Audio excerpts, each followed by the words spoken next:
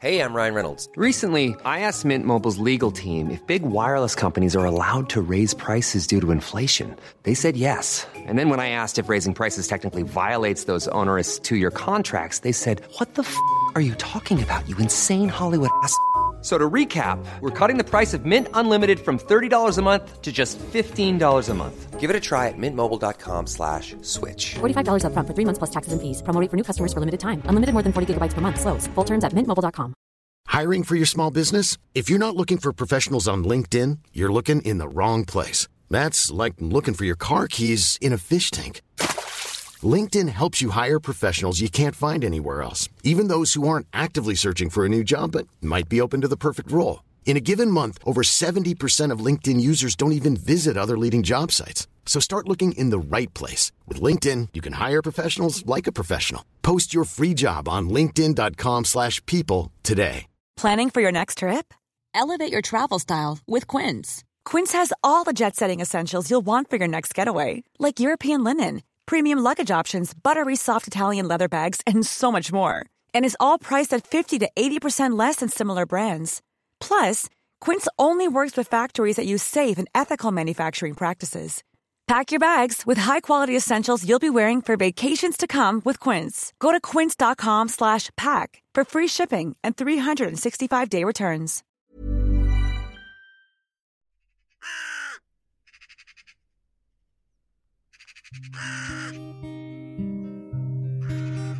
There were 3 ravens sat on a tree. Down a down, hey, down a down. They were as black as they might be with a down. One of them said to his mate, "Where shall we our breakfast take? With a down, derry, derry, derry, down, down." Hello and welcome back to Three Ravens Haunting Season, a month-long celebration of ooks, spooks, the season of the witch, and all things chilling and weird. I'm Eleanor Conlon, and I'm pouring a glass for a departed friend, leaving it at the edge of my candlelit table, and splitting the rest with my co-host Martin Vaughs. Oh, how refreshing. Happy Witchtober, dark friends. And we should start this episode by saying a hearty welcome to our new supporters on Patreon, who, as it's haunting season, will enjoy our glowering seasonal greeting. Welcome to the Raven's Nest, Luke and Kate.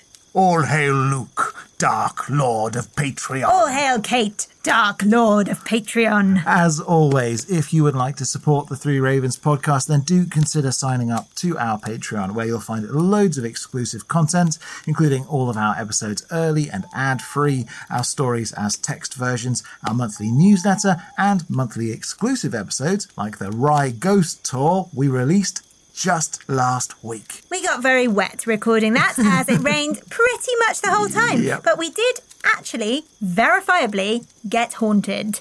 Genuinely. We encountered a ghost. We really did. And to hear more about it, and about the startling number of ghosts in Rye, sign up to the Patreon for $3 a month or $6 a month at patreon.com/Three Ravens podcast. Building on that, actually, next week we will be recording and releasing our new episode of the Three Ravens Film Club, which this month is all about Robert Eggers' refreshingly goatee 2015 folk horror movie, The Witch.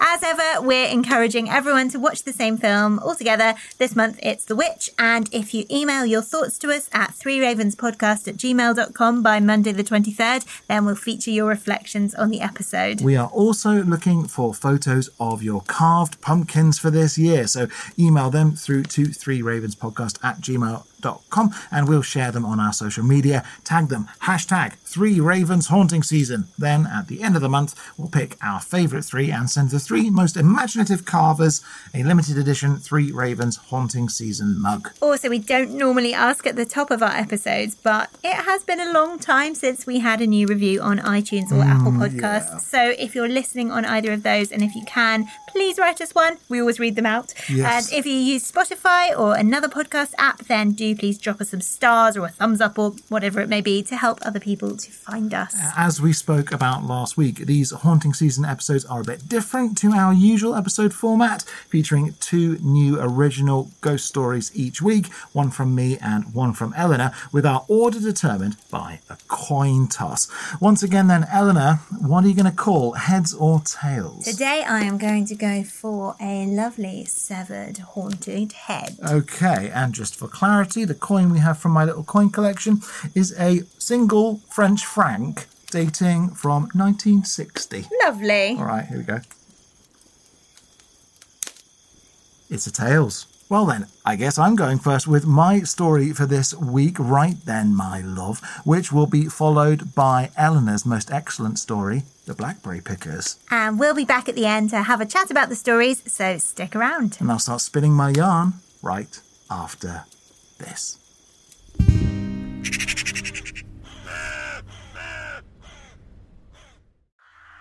Heather drew back the veil, noting how thin it had become. Looking out, she saw the street beyond her front hedgerow, quiet for now, and watched as the sunlight slid from the roofs of the row of houses opposite, dropping away into twilight.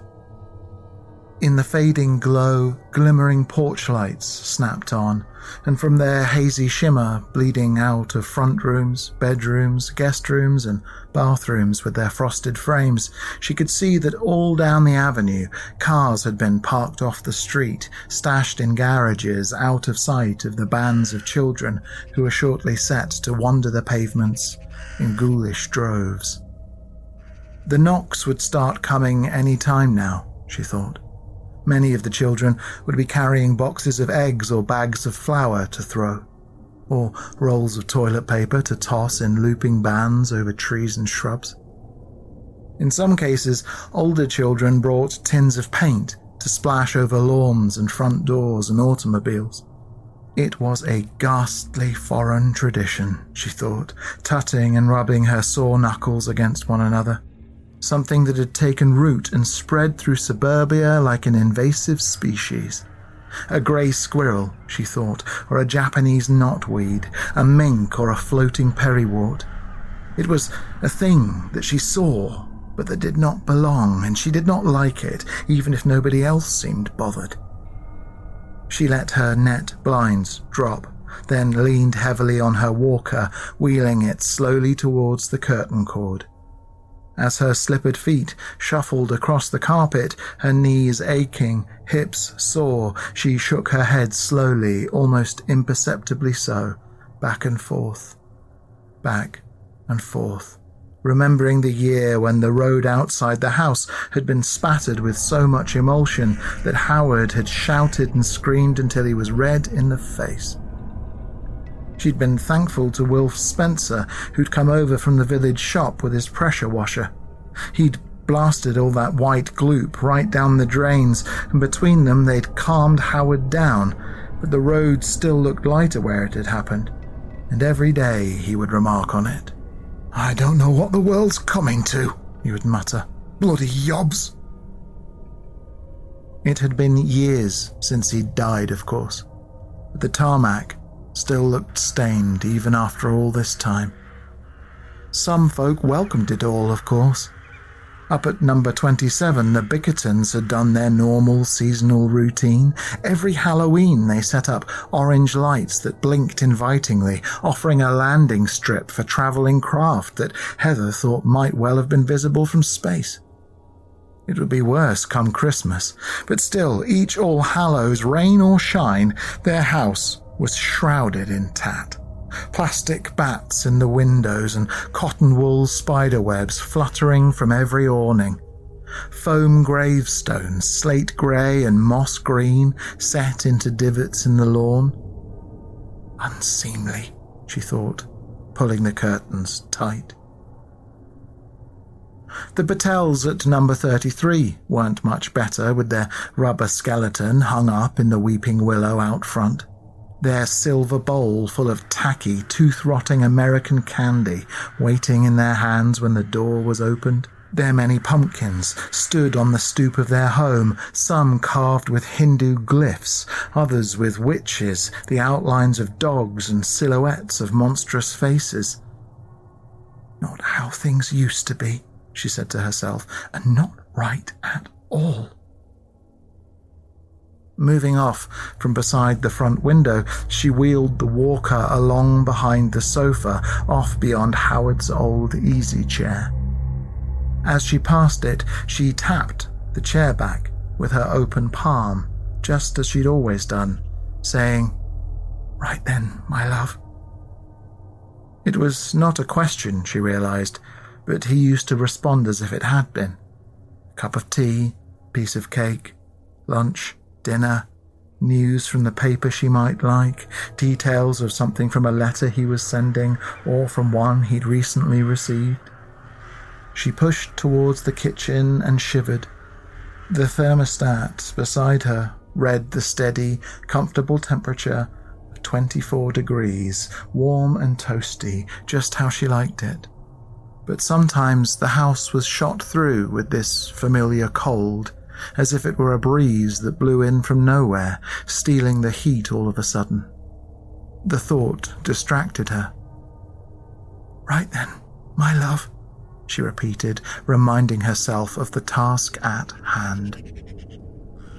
The front wheel of the walker squeaked as it ran over the carpet. She knew it needed oiling, but for one reason or another she never quite got round to pulling the WD-40 out of the cupboard beneath the sink. It was the same with the hinges on all the doors. Whenever one or other would creak closed or click open, and sometimes when they slammed, she said, half to herself, "I suppose I ought to sort them out." But she never had done, and likely never would, because, in all honesty, she found the strange music they made of not insignificant comfort. The walker wheel squeaked and squeaked as it turned over the dining room rug. Then, once she was onto the lino of the kitchen, it scratched and scrabbled across the smooth, repeating red and green flower print on the floor. Once she'd reached the counter side next to the cooker, she squeezed lightly on the handle of the walker's brake, and the noise duly stopped. She rubbed her chilly forearms, feeling her soft and tender skin through her cardigan, proud that she had already made the tea and left it on the side to steep and cool. She'd left the cup and saucer to its side too, and then she poured herself a nutty grey portion. She looked at the oily surface of the beverage, but, without further need to pause, she drank the whole cupful in a single greedy motion. A little of the bitter liquid had run from the right corner of her lip, where it dribbled down her chin. She wiped the dribble away with the back of her hand and pushed her spectacles back up her nose. Horrid stuff, she thought, pouring another cup. Horrid, but necessary. She surveyed the rest of the items on her dinner tray and worked down her mental checklist. The mirror was already in place, moved out of the downstairs bathroom after lunchtime. She'd eaten the last of the beef stew and dumplings prepared the previous weekend. The candles had likewise been moved into place, and the matchbox was on the tray where she'd left it. All was as it should be, in fact. Thusly satisfied that she had everything she required, she drank a second cup of the sickly, lukewarm tea as quick as she might, poured the third and final into the cup, then put the cup and saucer onto the dinner tray. This she then lifted with some difficulty before clipping it to the front of her walker. Would have been cleverer, she thought, suddenly short of breath, to have clipped the tray on first, then loaded it. But she told herself the same thing every day, normally after spilling soup or sending a boiled egg rolling off onto the floor, or having witnessed a half-dozen peas slide off her plate and go whizzing hither and thither. "Never mind," she said. "Doesn't matter, does it? No need to make a fuss." She paused for a moment and listened to the quiet of the house. All was still. With the tray loaded and secured, she squeaked the walker over to the larder door, listening to the rattle of the objects before her, and opened the cupboard, reaching down to find the fuse box. Once located, she flipped open the grey plastic lid and clicked the master switch to the off position. The house went dark, and she smiled, thinking that, if nothing else, the profusion of shadows might deter uninvited visitors. She wheeled her clinking, jangling way back to the sitting room and towards the coffee table. There she unloaded her cargo item by item. The wedding photo, Howard's military cross, his wristwatch, the saucer and cup of mushroom tea. She took up the matchbox and put it into the pocket of her cardigan, then lifted and held the packet of salt aloft, sighing for a moment. The vacuuming she'd have to do in the morning would leave her exhausted. Still, needs must. Steeling herself, she abandoned her walker, tipped with her one hand and made her way around the sitting room by leaning on the other. She navigated through the dark, using the sofa back first, then the wall, then the mantelpiece, then the old easy chair. She did this slowly, knowing that if she fell, then her brittle bones would likely break, and she would be left stranded in the dark. Once finished, she was sweating and out of breath, but satisfied.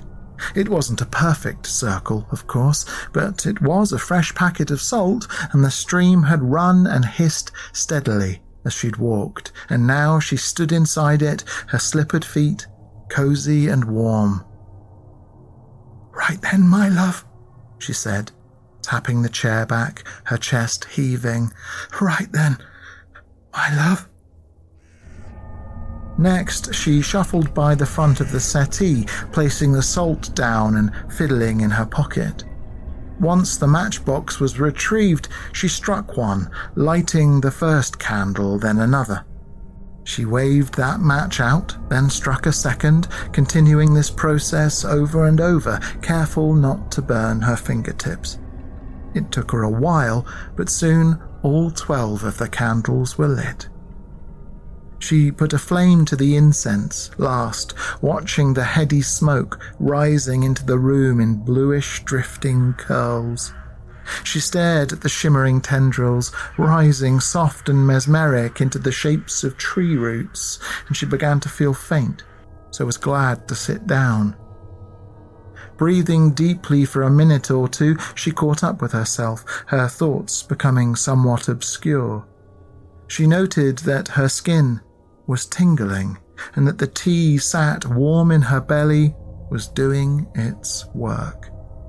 She reached for the cup and saucer, this time sipping rather than guzzling in great gulps.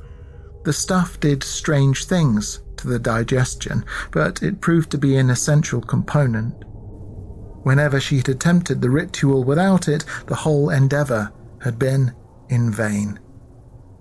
As she sat, she listened. She could hear laughter here and there outside in the road and the pop of the occasional firework in the distance.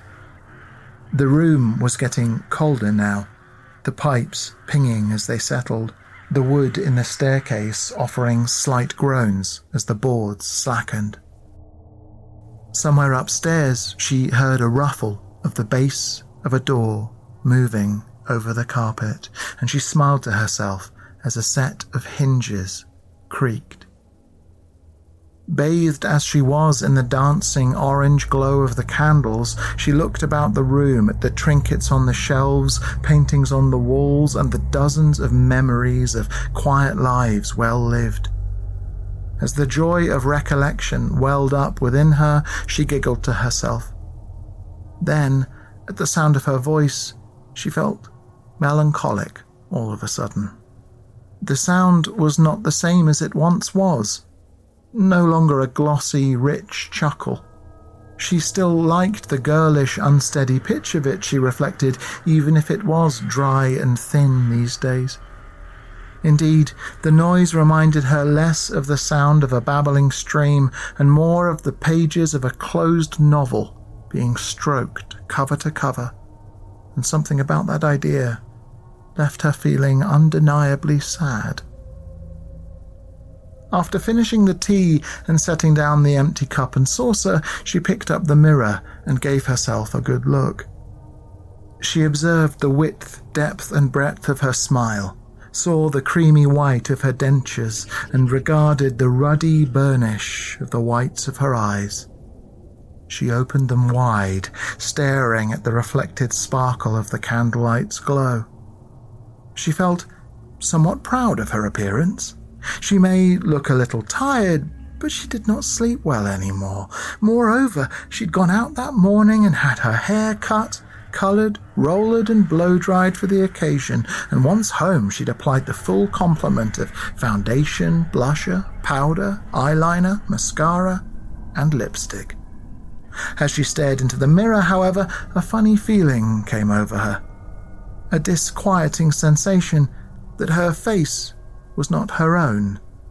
It was a broken face, the feeling said, an old face with drooping cheeks and a double chin and lines on top of lines on top of lines.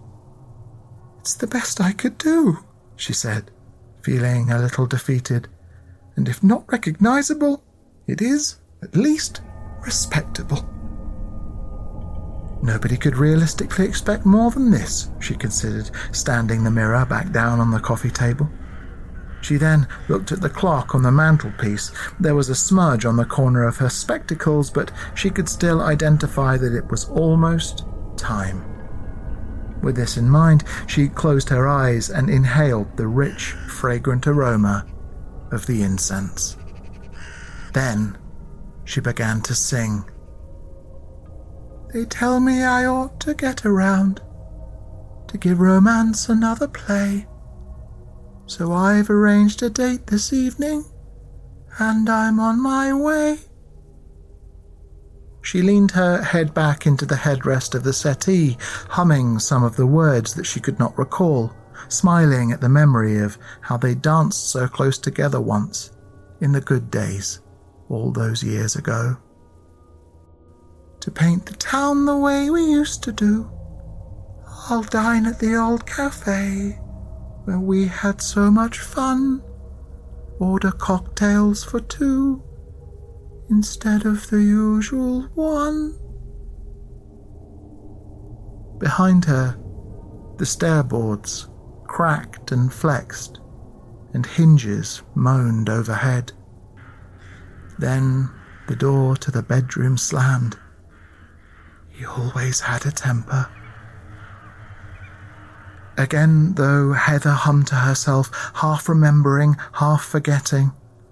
"A lot of folks might think I'm crazy, and maybe they are right, but I'm stepping out with a memory tonight." When she opened her eyes, she noticed that the candles were all out. The hair on her forearms rose, and she felt her heart beating fast. The room was so cold now that she could see her own breath as steam spilling from her mouth, and she picked up the mirror hastily. Her hands were shaking as she peered about the room, her eyes flitting from the real space to the reflection, back and forth, back and forth. She turned to the easy chair, which was in shadow, and smiled. She turned the mirror to it and saw nothing. The seat looked empty, but if he was going to be anywhere, then that would be it. She replaced the mirror and reached into the space near where he used to sit. She recalled his many faces, the calm mask resting its eyes for a moment, the curious childlike twinkle when looking out of the front window at a bird in the hedgerow, the serious smile when he would tell her a story she'd heard a dozen times before, his dark eyes shining like polished onyx. And she tried not to remember that look of his rage. Her fingers, held out in the air, felt bitterly cold all of a sudden, cold as ice or cold as a grave. "I've been missing you," she said, lying. "And I hear you, you know. All about the place, I hear you." On the coffee table in front of her, the wedding photo seemed to twitch. I do so want to join you, darling, she said, and will do soon, only... She paused, looking at the slight glint of her wedding band on her swollen, arthritic finger. She felt frightened then, not the old fear of long sleeves to hide bruises and swollen cheeks beneath makeup. No, she was frightened because all these years she'd been seeking the answer to the same question every October, over and over, and still nothing, nothing on nothing on nothing. Only, my love, you're still here. Why can't you pass on, my dove? Why won't you leave?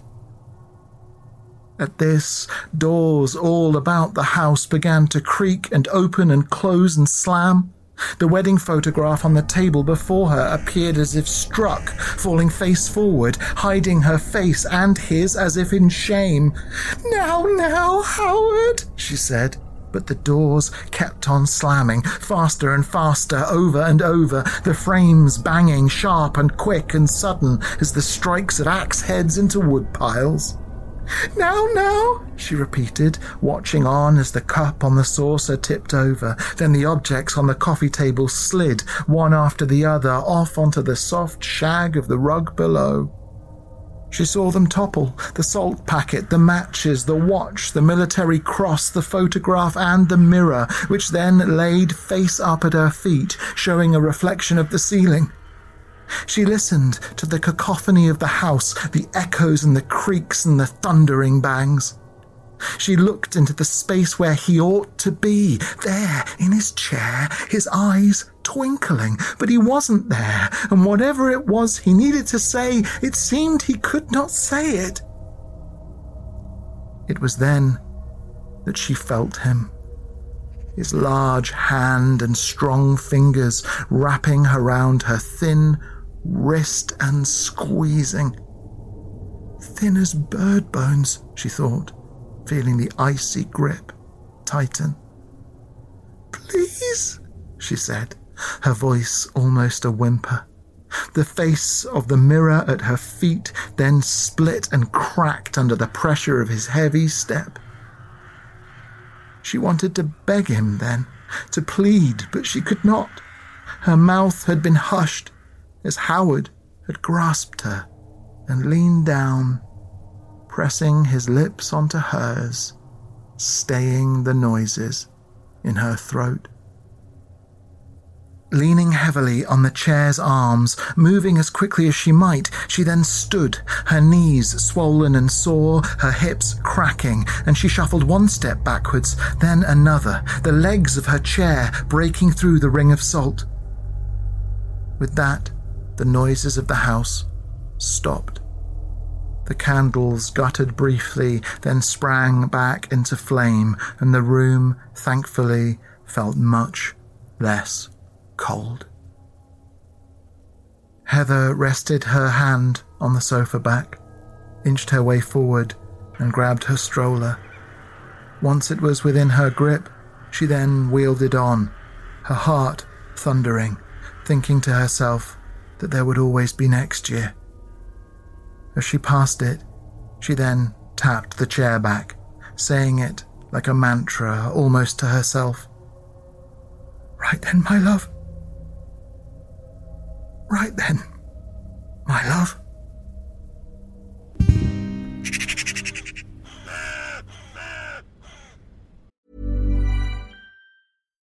One size fits all seems like a good idea for clothes until you try them on. Same goes for healthcare. That's why United Healthcare offers flexible, budget-friendly coverage for medical, vision, dental, and more. Learn more at uh1.com. Everyone knows therapy is great for solving problems, but getting therapy has its own problems too, like finding the right therapist, fitting into their schedule, and of course, the cost. Well, BetterHelp can solve those problems. It's totally online and built around your schedule. It's surprisingly affordable, too. Connect with a credentialed therapist by phone, video, or online chat, all from the comfort of your home. Visit BetterHelp.com to learn more and save 10% on your first month. That's BetterHelp, H-E-L-P.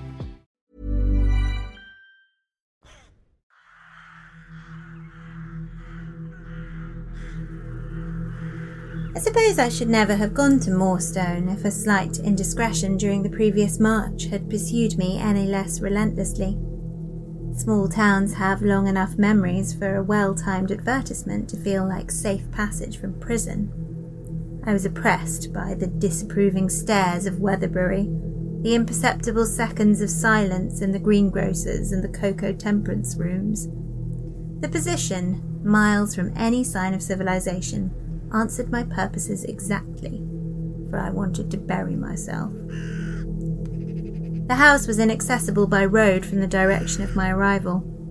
Instead, an uneven path led through the heathland surrounding it, scratched into the chalky soil like a wound. It was a dim and airless afternoon in October, with a heaviness which chilled my ears while pressing a damp hot line from my back into my blouse. The bracken was on the turn, the roots of the trees hidden in its rust-coloured fronds, as though they were wading in dirty water. Brambles clustered in discontented snarls everywhere, studded with fat and overripe fruit.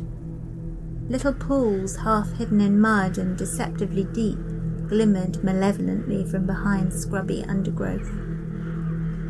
It would have inspired no dread at all in a person of little imagination, but I was not such a person. At that time I had romantic fantasies rooted in the serialized novels I enjoyed in Harper's New Quarterly, and the architecture of my daydreams was decidedly Gothic. The Underwood typewriter strapped to my side bumped my hip, hard enough to bruise. It was all my fortune, that electric typewriter, and had been my ticket of leave. The position at Moorstone was for an experienced typist, particularly a young lady used to living in town. I tentatively provided references, sure that my letter of application would not be accepted, but the references had never been requested, and I'd been sent for. Packing of my possessions had been almost a joy, and the only link I retained to the past was Solomon, the Irish wolfhound left to me by my brother George. I thought there might be a difficulty about Solomon, but my new employer had welcomed him. It was a comfort to me to have his great presence at my other hip. With the support of the dog and the typewriter, I felt I might become anybody. I passed nobody except 2 soldiers on my way through the heath. One had a turned-up nose and rosy cheeks and smiled at me. I was conscious of the wet starch curling creases into my blouse and only nodded distantly at him.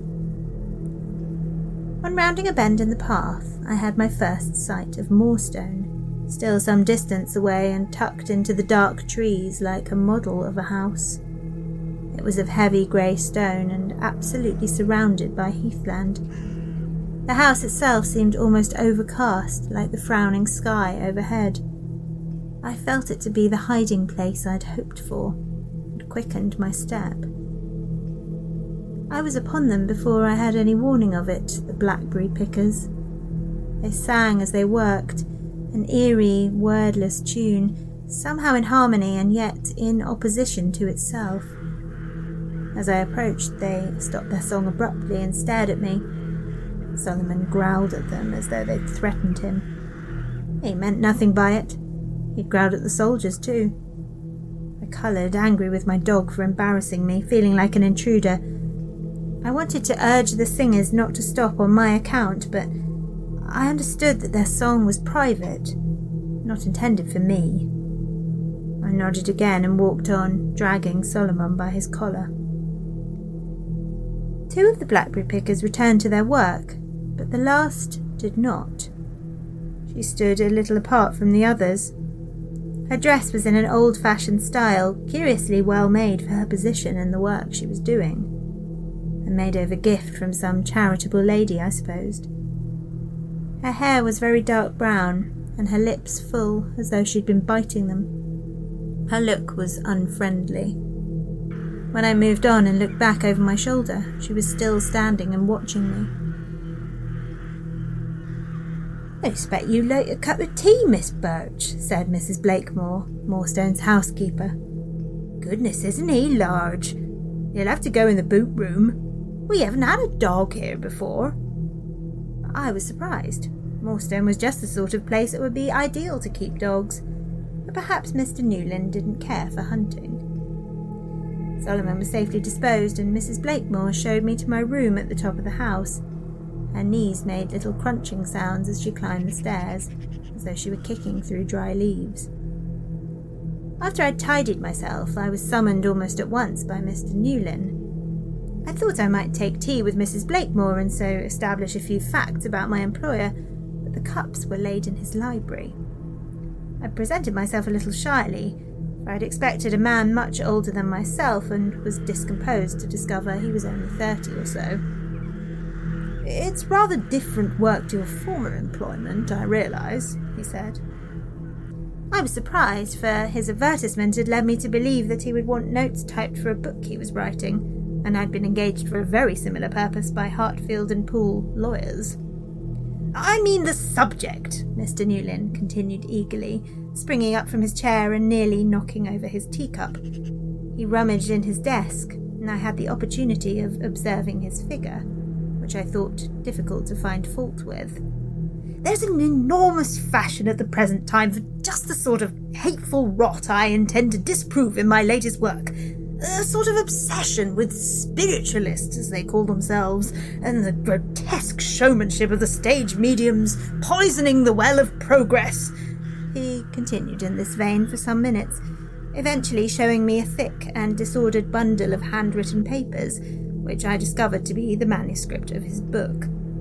The thing appeared to be a vindication of reason and science in the face of the evil and pervasive folk customs of the British Isles, and the responsibility they must bear for backwards and anti-intellectual thought. Apparently, it was not intended to be either amusing or brief. I'd rather hoped that my new employer might be a writer of the volume novels I enjoyed reading, and thought it odd for somebody so young to have no romantic notions at all. "But you've come from Weatherbury, Miss Birch," Mr. Newlyn said eagerly. "You must tell me everything that's going on there, everything. Have the committees for public health adopted the latest advancements in sanitation? Is there a railway station within the town itself?" I had not the heart to tell him that Weatherbury was a poor backwater. It was clear that he was so out of the way here that he considered it to be almost metropolitan. At length it came out that he was longing to move away from Moorstone, but there was some sort of difficulty about the entailment of the property. "But this," he said, leaning over me and tapping his manuscript, "may be our means out of here, Miss Birch." He was near enough, and his breath murmured across my neck above my collar. His excitement was infectious. I wondered if we would take dinner together, being such a small household, but he excused himself. I found myself in bed early. The eaves room I'd been given was painted in a smart dark grey and had a view of the heath. I'd fallen into a sound sleep when a noise woke me in the dark. It drifted up to me, as though it came from below my window. As I gradually surfaced from sleep, it seemed to me like the song of the blackberry pickers I'd heard on the heath. It was too late for such work, so I dragged myself from bed to look out. There was nothing there, only the moon like a cake of soap in the black porcelain washbowl of the sky.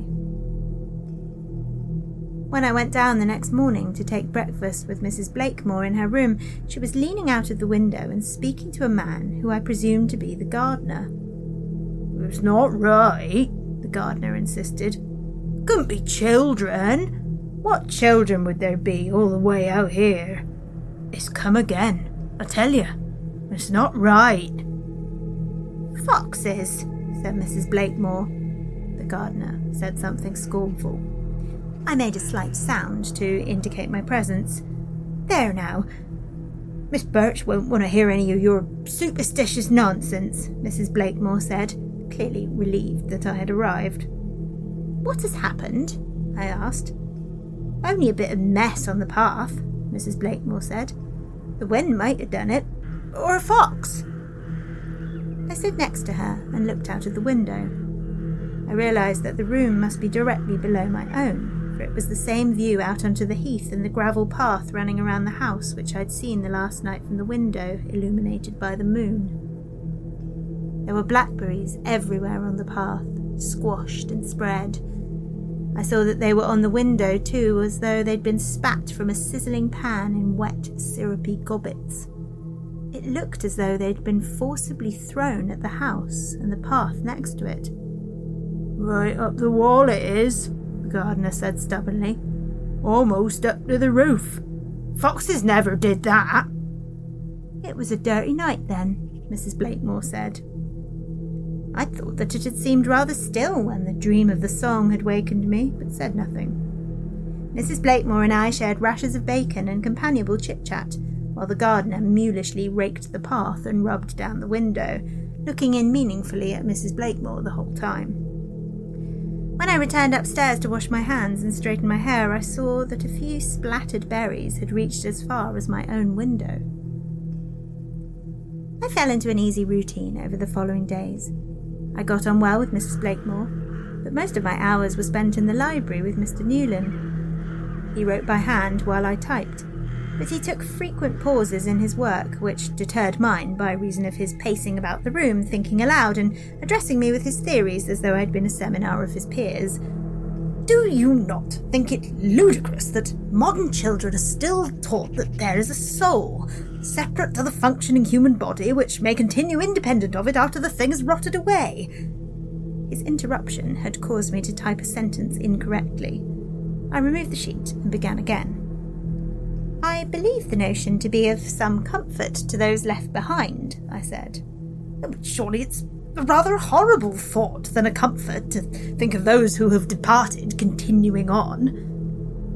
He paused in his habitual pacing, and his gaze fell on a picture propped on the small piano in the darkest corner of the library.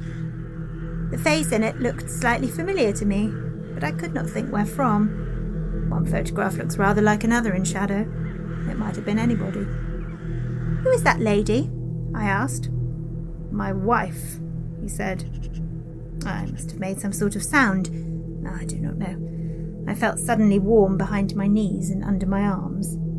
"I did not know," I said. "Oh, that is to say, my late wife," he added carelessly. The strange relief I felt did not prevent me murmuring that I was very sorry. "Oh, don't say so for convention," said he. "You did not know her, and well, at times I wished I had not." It was a shocking remark, and not the sort of thing gentlemen usually said to ladies, who were supposed to frown on such sentiments. I did not know what to say to it, although I confessed to myself I did not exactly regret his words. Ida, was sentimental and silly," he said. "We were not suited, and her folly and selfishness caused her death by misadventure." He gave me a look as if to say, "You and we would not do such ridiculous things," giving me a delicious sense of being part of a conspiracy with him. Naturally, I was curious enough to ask Mrs. Blakemore about it over tea. She told me the story of Mrs. Newlyn's death, which was quite startling enough to have reached Weatherbury, although I didn't remember hearing anything about it. "She was a flighty one," Mrs. Blakemore said, "jumping at shadows and throwing salt over her shoulder. She would have hated that dog of yours. She thought dogs were all beasts of the devil. It was an awful end for her." Mrs. Blakemore related how the late Mrs. Newlyn had become obsessed by a local legend concerning a ring of ancient stones on the heath, in the centre of which one might summon up something on a particular night and under particular conditions. Determined to go through with her strange ceremony despite a vicious storm, Mrs. Newlyn had tripped and struck her head against one of the stones, causing her to fall unconscious into one of the many little pools of water. The blow might have killed her or the water, creeping into her lungs while she was unconscious. I said that Mr. Newlyn did not seem much saddened by her passing. "Oh, well, he's a cold fish," Mrs. Blakemore said. "Never shows any enjoyment of ordinary things. Can't bear any sort of fun. He doesn't believe in Christmas itself, imagine!" Mrs. Blakemore's opinion of our employer did not match my view of him at all. He talked so eagerly of his own dreams, for a future in which all beings were educated, rational, and dignified. We dined together with increasing frequency, and the occasions afforded me more pleasure than I'd expected from a repetitive job in a remote and lonely place. More, perhaps, than I felt in my heart that I deserved. "You look very well this evening, Miss Birch," said Mr. Newlyn, when I appeared in a new striped blouse. The conversation was energising as a fresh and windy walk. We talked of steamboats and Mr. Booth's vacuum cleaner. I was able to put him straight on a few matters concerning the electric typewriter, which seemed to give him pleasure. "I've read that in Germany, a kind of rigid air balloon has been invented which is capable of making longer flights than have ever been possible before. Imagine flight, Miss Birch, and seeing the world from so very far above." The weather outside, as though in opposition to our talk of machines and lofty ambitions, was wild and furious, rain lashing against the glass and making it shake in its frame. The reflections of the dinner candles bobbed like the lanterns of battered fishing boats in a perilous sea. Flickering beeswax, I thought, showed the strong features and curling brown hair of Mr. Newlyn to greater advantage than the electric light he would have far preferred. "I'd like to show you something," he said when we'd finished eating. To my surprise, he ignored the open door to the library and led me up the stairs instead. Just behind him, I was able to watch the back of his neck. He took me along the first landing to the back of the house and opened the door to a chamber.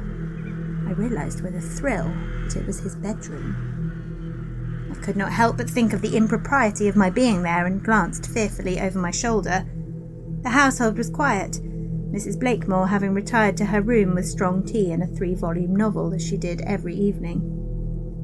Adding to my sense of nervous excitement, Mr. Newlyn blew out the candle he was carrying, leaving us in darkness. "Oh, for gaslights to dim and raise at will," he said with mocking mournfulness. Then he took my hand and guided me over to his window. "Look," he said. I looked, and all was blackness except for the very far-away lights of a town, like faint coals in the black grate of the moorland. "I love to look at it," he said. "It doesn't feel so distant to me at night while I can see the lights and imagine all the people there, busy, making progress." I ventured to suggest that the view from the other side of the house over the heath was also rather beautiful.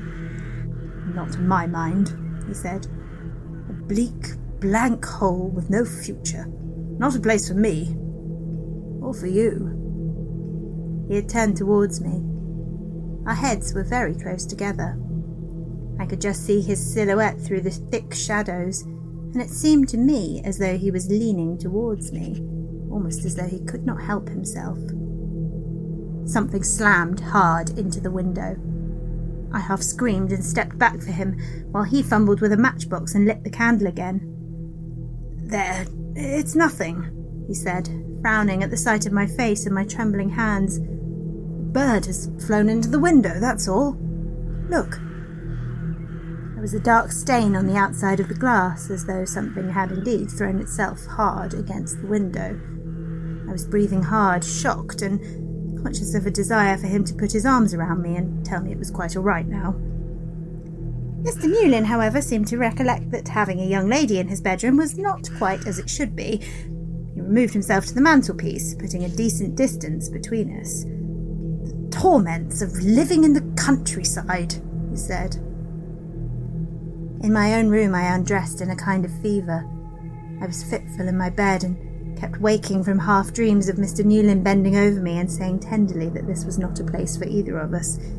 His face muddled in my dreams with the faces of Mrs. Blakemore, the gardener, the young soldier on the heath, and the blackberry pickers who'd stared at me. The day was dreary, yet bright when I woke, the sky the colour of spoiled milk. It was too much for my sleepy eyes. To shield them from its glare, I put up my hand, which seemed dark with something I could not make out. Ink, perhaps, from the pages I'd typed. I was wrenched into wakefulness when I saw that the dark stain spread from my fingertips down my wrist and under the cuff of my nightgown. The other hand was the same. I started up in bed and realised that the sheets were smeared too, with something purple-black which covered them almost completely. Stumbling over to the wash glass, I was horrified to see that my face too was stained, painted with purple and red as though oozing from monstrous wounds. I could not think what had got onto me, until I became aware of the sweet, tart smell. It was the juice of blackberries, and the bed was ruined. I approached the subject awkwardly with Mrs. Blakemore at breakfast, after scrubbing my skin and rinsing my hair of the pinkish juice. The pot of thick blackberry jam on the table was as appealing to me as taking a mouthful of tar. "The affair with the blackberries," I said. "What? Oh, I'd forgotten." It was clear from her face that she had not. Something similar has happened," I said, and told her of it. "Good heavens," she said. "Did you leave the window open?" I did not think I had, as it had been stormy. She looked somewhat sick, and as if she would rather not speak. But then she said, "Such things have happened once before. The previous young lady who held your position was much disturbed by it. I was more disturbed by that news. I'd not known that I was a replacement." "But nothing like that happened for a while then," Mrs. Blakemore said. "So we put it down to the weather and the peculiarities of the place. Of course, John Melston would have it as something else, but he's never listened to sense." "What?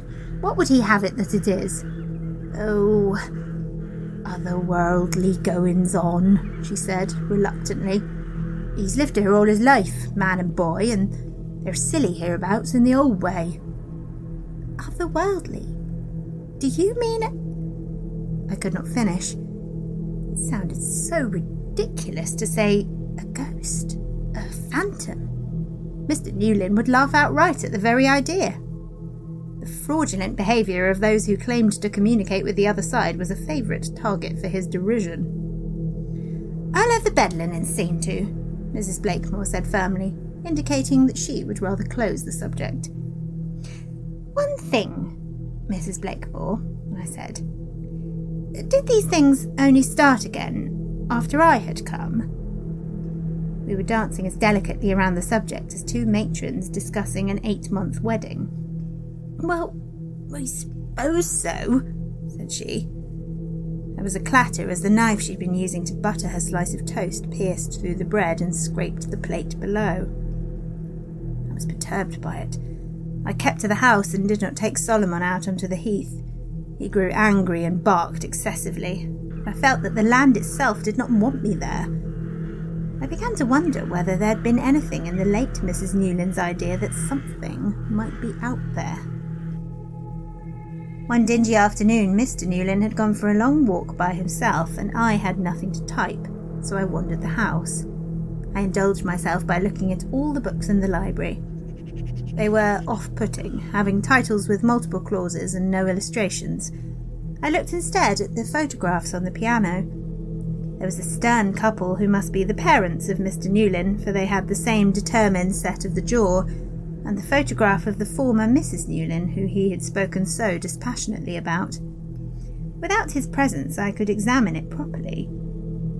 Her hair in the photograph seemed a very dark colour, although perhaps not quite black, and was worn in loose, old-fashioned ringlets.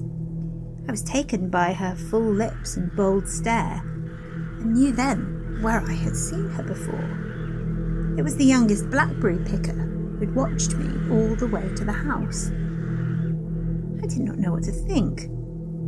I'd seen her. She was alive. Thoughts and theories danced through my mind, worthy of one of Mr. Newlyn's philosophers. It must be her sister, of course, which made sense of the unfriendly looks towards me, a strange woman going to the house. Perhaps she had not died, but was mad, and wandered the heath with the lower classes instead of keeping to the house, and he said that she was dead for the shame of it. Or she deserted him, but why then would she keep so close to Moorstone? I could not explain it to myself, and all my confusion was bound up with a growing sense of horror at the attacks on the house and on my own person by the almost violently strewn blackberries. There was a sound outside, a swell of wordless song on the other side of the library's bay window. I turned with the photograph still in my hands and saw its double there. She was smiling and held a basket of ripe blackberries in her hand. As I watched her, she delicately picked one out and tossed it at the window, striking it with a squelch. I knew it was the same woman. The ringlets of hair, the full upturned mouth. She seemed no longer to care that I was standing there, as though she'd done that which she came for. She turned and began to walk away. I was certain then, in that moment, that I would not have this, that I myself would debunk this mystery. I would make Mr. Newlin's house a place of reason for his sake, untroubled by nocturnal visitations and the childish hurling of fruit like a Hallows Eve trick. I would find the truth and I would deal with it. I ran from the library, catching up my outdoor coat and thrusting my arms into it, and out of the front door of the house. I could see her on the heath, further away than she ought to be. I ran a few steps after her, and she turned and looked over her shoulder, seeming to invite me on. She was still singing, the same low, tuneless song the blackberry pickers had been singing on the day of my arrival. I ran on. The afternoon was drearily dark now. The sky streaked with deep blue and rust, but I could see her form ahead of me, almost seeming to carry a light within it. Then I lost sight of her. "Where are you?" I shouted. "Come back!" I'd waded into a thicket, and the briars caught at my coat and skirt. Thorns pricked my calves and scratched my hands as I ploughed forward. My feet slipped beneath me, trampling fallen berries into slick, treacherous liquid. I felt a hand on my back, firm and determined, pushing me forwards. I lost my footing and fell, splashing down into a muddy standing pool. Thrashing desperately, I tried to turn over, not wanting to be face down with her behind me. As I grasped for something to steady me, I saw through the overgrown bramble bushes a ring of stones, mossy and broken. She was standing over me, holding her basket. With a triumphant smile, she brought her foot down onto my chest, pushing me down into the water. Her weight was awful, and I struggled in vain against it. She reached into the basket and began to pull out handfuls of blackberries, which she forced into my mouth and up my nose, blocking my nostrils as she held me in the water.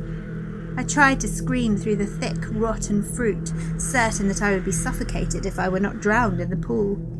Her face above me was terrible with the certainty of her victory. I could not think her to be a living being, not now. Dark patches crowded in on my vision. Suddenly, the weight was gone from my chest.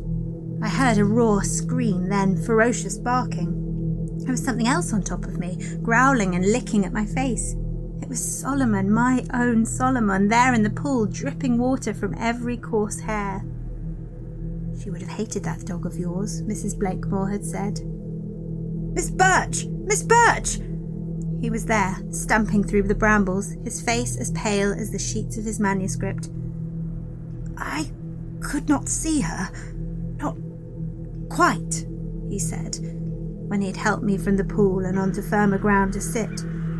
"Or I almost could. I had a sense. Although it was I who had nearly been killed, it was he who seemed ill, almost as shaken as though he had seen the atrocities of war. I suppose that to have his belief in the non-existence of all inexplicable phenomena so roundly overturned was more of a shock to him than it was to me. He had never known the extent of my fanciful notions. Solomon lay at our feet, and it seemed natural for Mr. Newlin's arm to find its way around me, and for him to softly wipe the berries from my lips. A month later, the pale sun broke through the clouds as the last of the boxes was packed. There was not a great deal, as Mr. Newlin had declared that he felt no attachment to any of it, and would happily hear of its sale at auction without caring what it went for. The news from the lawyer regarding the end of Moorstone's entail had put us all in a holiday mood. Mr. Newlin wanted everything new, and I no longer saw any reason to disagree with him. "Well, Mrs. Newlin," said Mrs. Blakemore, "that's the last of them." We'd been packing the books. Mr. Newlyn will want to see them loaded onto the cart himself, I said. Loading took much of the morning, and after a last lunch of game pie and sweet wine, we left Moorstone behind. "It isn't much of a honeymoon for you," he said as we put ourselves into the last cart with Solomon, of whom Gilbert had grown rather fond. There was still a wicked thrill in calling him Gilbert. "But Paris will be," I said. After we'd settled into our new house, we intended to visit the Exposition Universelle to marvel at the innovations. And this is an adventure too, after all. "It is," he said. "And perhaps one day we shall fly around the world and see how very small it looks from the sky." "We shall do anything we like," I said. The cart moved off. When I looked back, Moorstone already seemed insubstantial, a house in a dream from another time and place. On the heath, the blackberry pickers were visible in the distance. There were more of them today, men and women and even a few children, for whom it was likely life would always remain simple. Their song was a bee-like hum, blurred and indistinct. In their midst, there was a single figure not bending down to gather berries. Her hands were black with fruit, and her mouth, too, open in a never-ending scream of rage. But I soon forgot all about it, for such experiences have no place in a rapidly advancing world.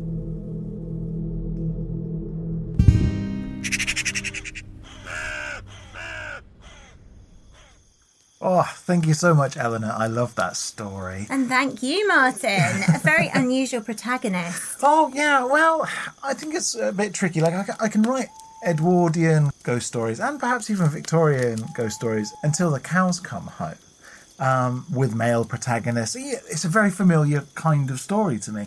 The challenge for me is always to try and think of an interesting angle or an interesting way in. And so with this one, I was trying to think about what am I actually afraid of? And one of the things that I'm actually afraid of is old age. Yes. I think old age is scary, and dementia, that idea of losing your mind as you get older, I think is also really scary. I think abuse is really, really scary, particularly domestic abuse where you feel like you can't escape. And I also thought it was really interesting to try and have an older woman as a protagonist, because it's very rare in society that older women have agency, that they're allowed to be heroes. She's got so much agency that she's planned the whole thing, from the mushroom tea down to getting her hair specially done for this event, which you get the sense she sort of wants and invites, but when it happens she doesn't necessarily like it, or her happy memories of her husband have been somehow twisted by death. Well, yeah, I mean, for me it was this idea of the last thing that she could possibly want is to be stuck in the afterlife as a ghost with him. Yes. And so she's trying her very best to make him happy and to encourage him to move on. Yeah. Move on to the next phase. But he clings on, doesn't it? Yeah. The hand on the arm again, the sort of M.R. James touch. Yeah, definitely. I mean, it's going to be a common theme, I have to say, in my ghost stories. The horrible the haunting touch. Season. Meanwhile, yours, I mean, the names kind of gave it away to me, Weatherbury in particular. You're writing in Hardy's Wessex. Yes, it is set in Hardy's Wessex. Good spot there. So why? What inspired you? I mean, obviously Thomas Hardy inspires you at the best of times. The work of Thomas Hardy and just the countryside in autumn, and how it can be obviously so beautiful on a golden day with the sun shining and all the colours. It's beautiful. Yeah. But half the time it's sort of dim and airless in early autumn, and you get those kind of the dirty milk skies, and it's slightly too humid. And I don't know, there's something sinister about that sort of atmosphere. Oh, for sure. And I think I was thinking about blackberries, which everybody likes and are everywhere in the hedgerows in early autumn. And I was looking at them thinking, well, they're lovely. How could we turn them horrible into something not very nice? Yeah. I always think that's quite fun in a haunting story, where a very inoffensive article can be quite horrible. Yeah. So I was very interested in a few threads in your story. One of them was the female gaze, i.e. she likes him and is sort of weighing him up, assessing bits of his body, parts of his qualities, catching him in the right light, sort of seeing him like as an object. He's objectified in the story, which I think is really fun. I also obviously noticed the dog, the classic Eleanor Conlon dog. I don't know what dog you mean. The classic feature of your stories. But I also like the idea of this house as in one direction there's progress, in one direction there's the past, and it's a kind of dot in time in the bricks where you're having this experience that's a little bit like Rebecca, Daphne du Maurier. Oh, yeah, where definitely. you've got the previous Mrs. De Winter or his previous wife haunting her. The long shadow of the old wife. Yeah. But you took most of the choices from those kinds of stories and those kinds of ideas and turned them into positives rather than negatives. You didn't look for the dark, horrific, tragic ending. Actually, you look for the happy ending. Yeah, it's actually like a love story, which happens to have a horrible, vengeful, fruit-throwing ghost in it. But, I was interested in the idea of actually the kind of, well, the things we love so much on Three Ravens, the old ways and the folk traditions and the longing for a simpler life and all those things that are tensions in Hardy's fiction. I was interested in those sort of being a bad thing in this story and actually something quite negative. Yeah. So progress and machines and, the Universal Exposition all being these really exciting, happy, positive things, and then the older ways being sort of dark and lacking in education, which isn't how I feel at all. So No. It's sort of the total opposite to the way I would think. Well, I think they're good stories for the two of us because they're both like forcing us to stretch out of our comfort zones, as in to try doing things that we wouldn't normally do. Absolutely. Wow. And that's one of the most fun things about storytelling. Yeah, it's true. That's true. Right, well, should we talk communications? Yes, let's. Okay, well, as always, thank you so much to everybody who has been engaging with us and sharing the podcast this week. As an indie podcast, we are entirely reliant on others to help us grow, so every little bit really does help. Once again, please review us if you haven't already. We're working on attracting sponsors at the moment to help us buy books and go on trips and so on. So anything you can do to help will be very much appreciated. It really would. And thank you also to everyone who sent in entries to our Winter Folklore card design contest. We had a flurry of last minute entries and we're currently enjoying looking through them all right now. And we will put the final results in before the start of season 3. Now, in terms of our likers, commenters and super sharers this week, we need to say a special thank you to Donna, Eric, Mariana, Tammy and Charles on Facebook, Tea-Tales Travel, Knitted Bookworm, Dottie Stella, Rachel Creates and Visiting North Yorkshire on Instagram, and Haunted Trails, Paco, Clarissa, Indie Catley and Mystic Moon on Twitter. The places to join in the gronking with all our other social media ravens are, of course, facebook.com/3 Ravens Podcast, Instagram at 3 Ravens Podcast, and on Twitter via 3 Ravens Pod. And do please send thoughts, feedback, pumpkin photos, and reflections on The Witch for our October Film Club episode to 3ravenspodcast@gmail.com. And of course, if you would like to support the podcast and gain access to tons of exclusive content, including our episodes early and ad-free, our stories as text versions, and much more, please sign up to our Patreon for $3 a month or $6 a month at patreon.com/3 Ravens Podcast. We'll be back next Monday with 2 more Tales of Terror. And before then, on Thursday, we'll have our brand new Dying Arts bonus episode all about corn dollies. So do give that a listen. In the meantime, while our spooky little ghosties have gone that way, we'll go this way. And remember, don't whistle till you're out of the woods. Our theme song is the traditional folk ballad 3 Ravens, performed by Eleanor Conlon and Ben Harbour.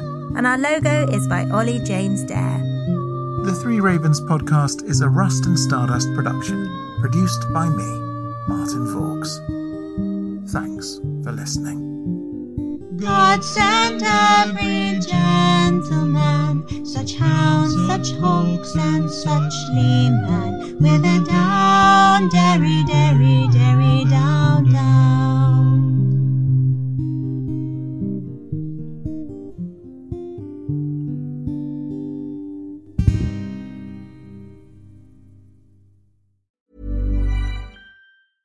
Planning for your next trip? Elevate your travel style with Quince. Quince has all the jet-setting essentials you'll want for your next getaway, like European linen, premium luggage options, buttery soft Italian leather bags, and so much more. And is all priced at 50 to 80% less than similar brands. Plus, Quince only works with factories that use safe and ethical manufacturing practices. Pack your bags with high-quality essentials you'll be wearing for vacations to come with Quince. Go to quince.com/pack for free shipping and 365-day returns. Planning for your next trip? Elevate your travel style with Quince. Quince has all the jet-setting essentials you'll want for your next getaway, like European linen, premium luggage options, buttery soft Italian leather bags, and so much more. And is all priced at 50 to 80% less than similar brands. Plus, Quince only works with factories that use safe and ethical manufacturing practices.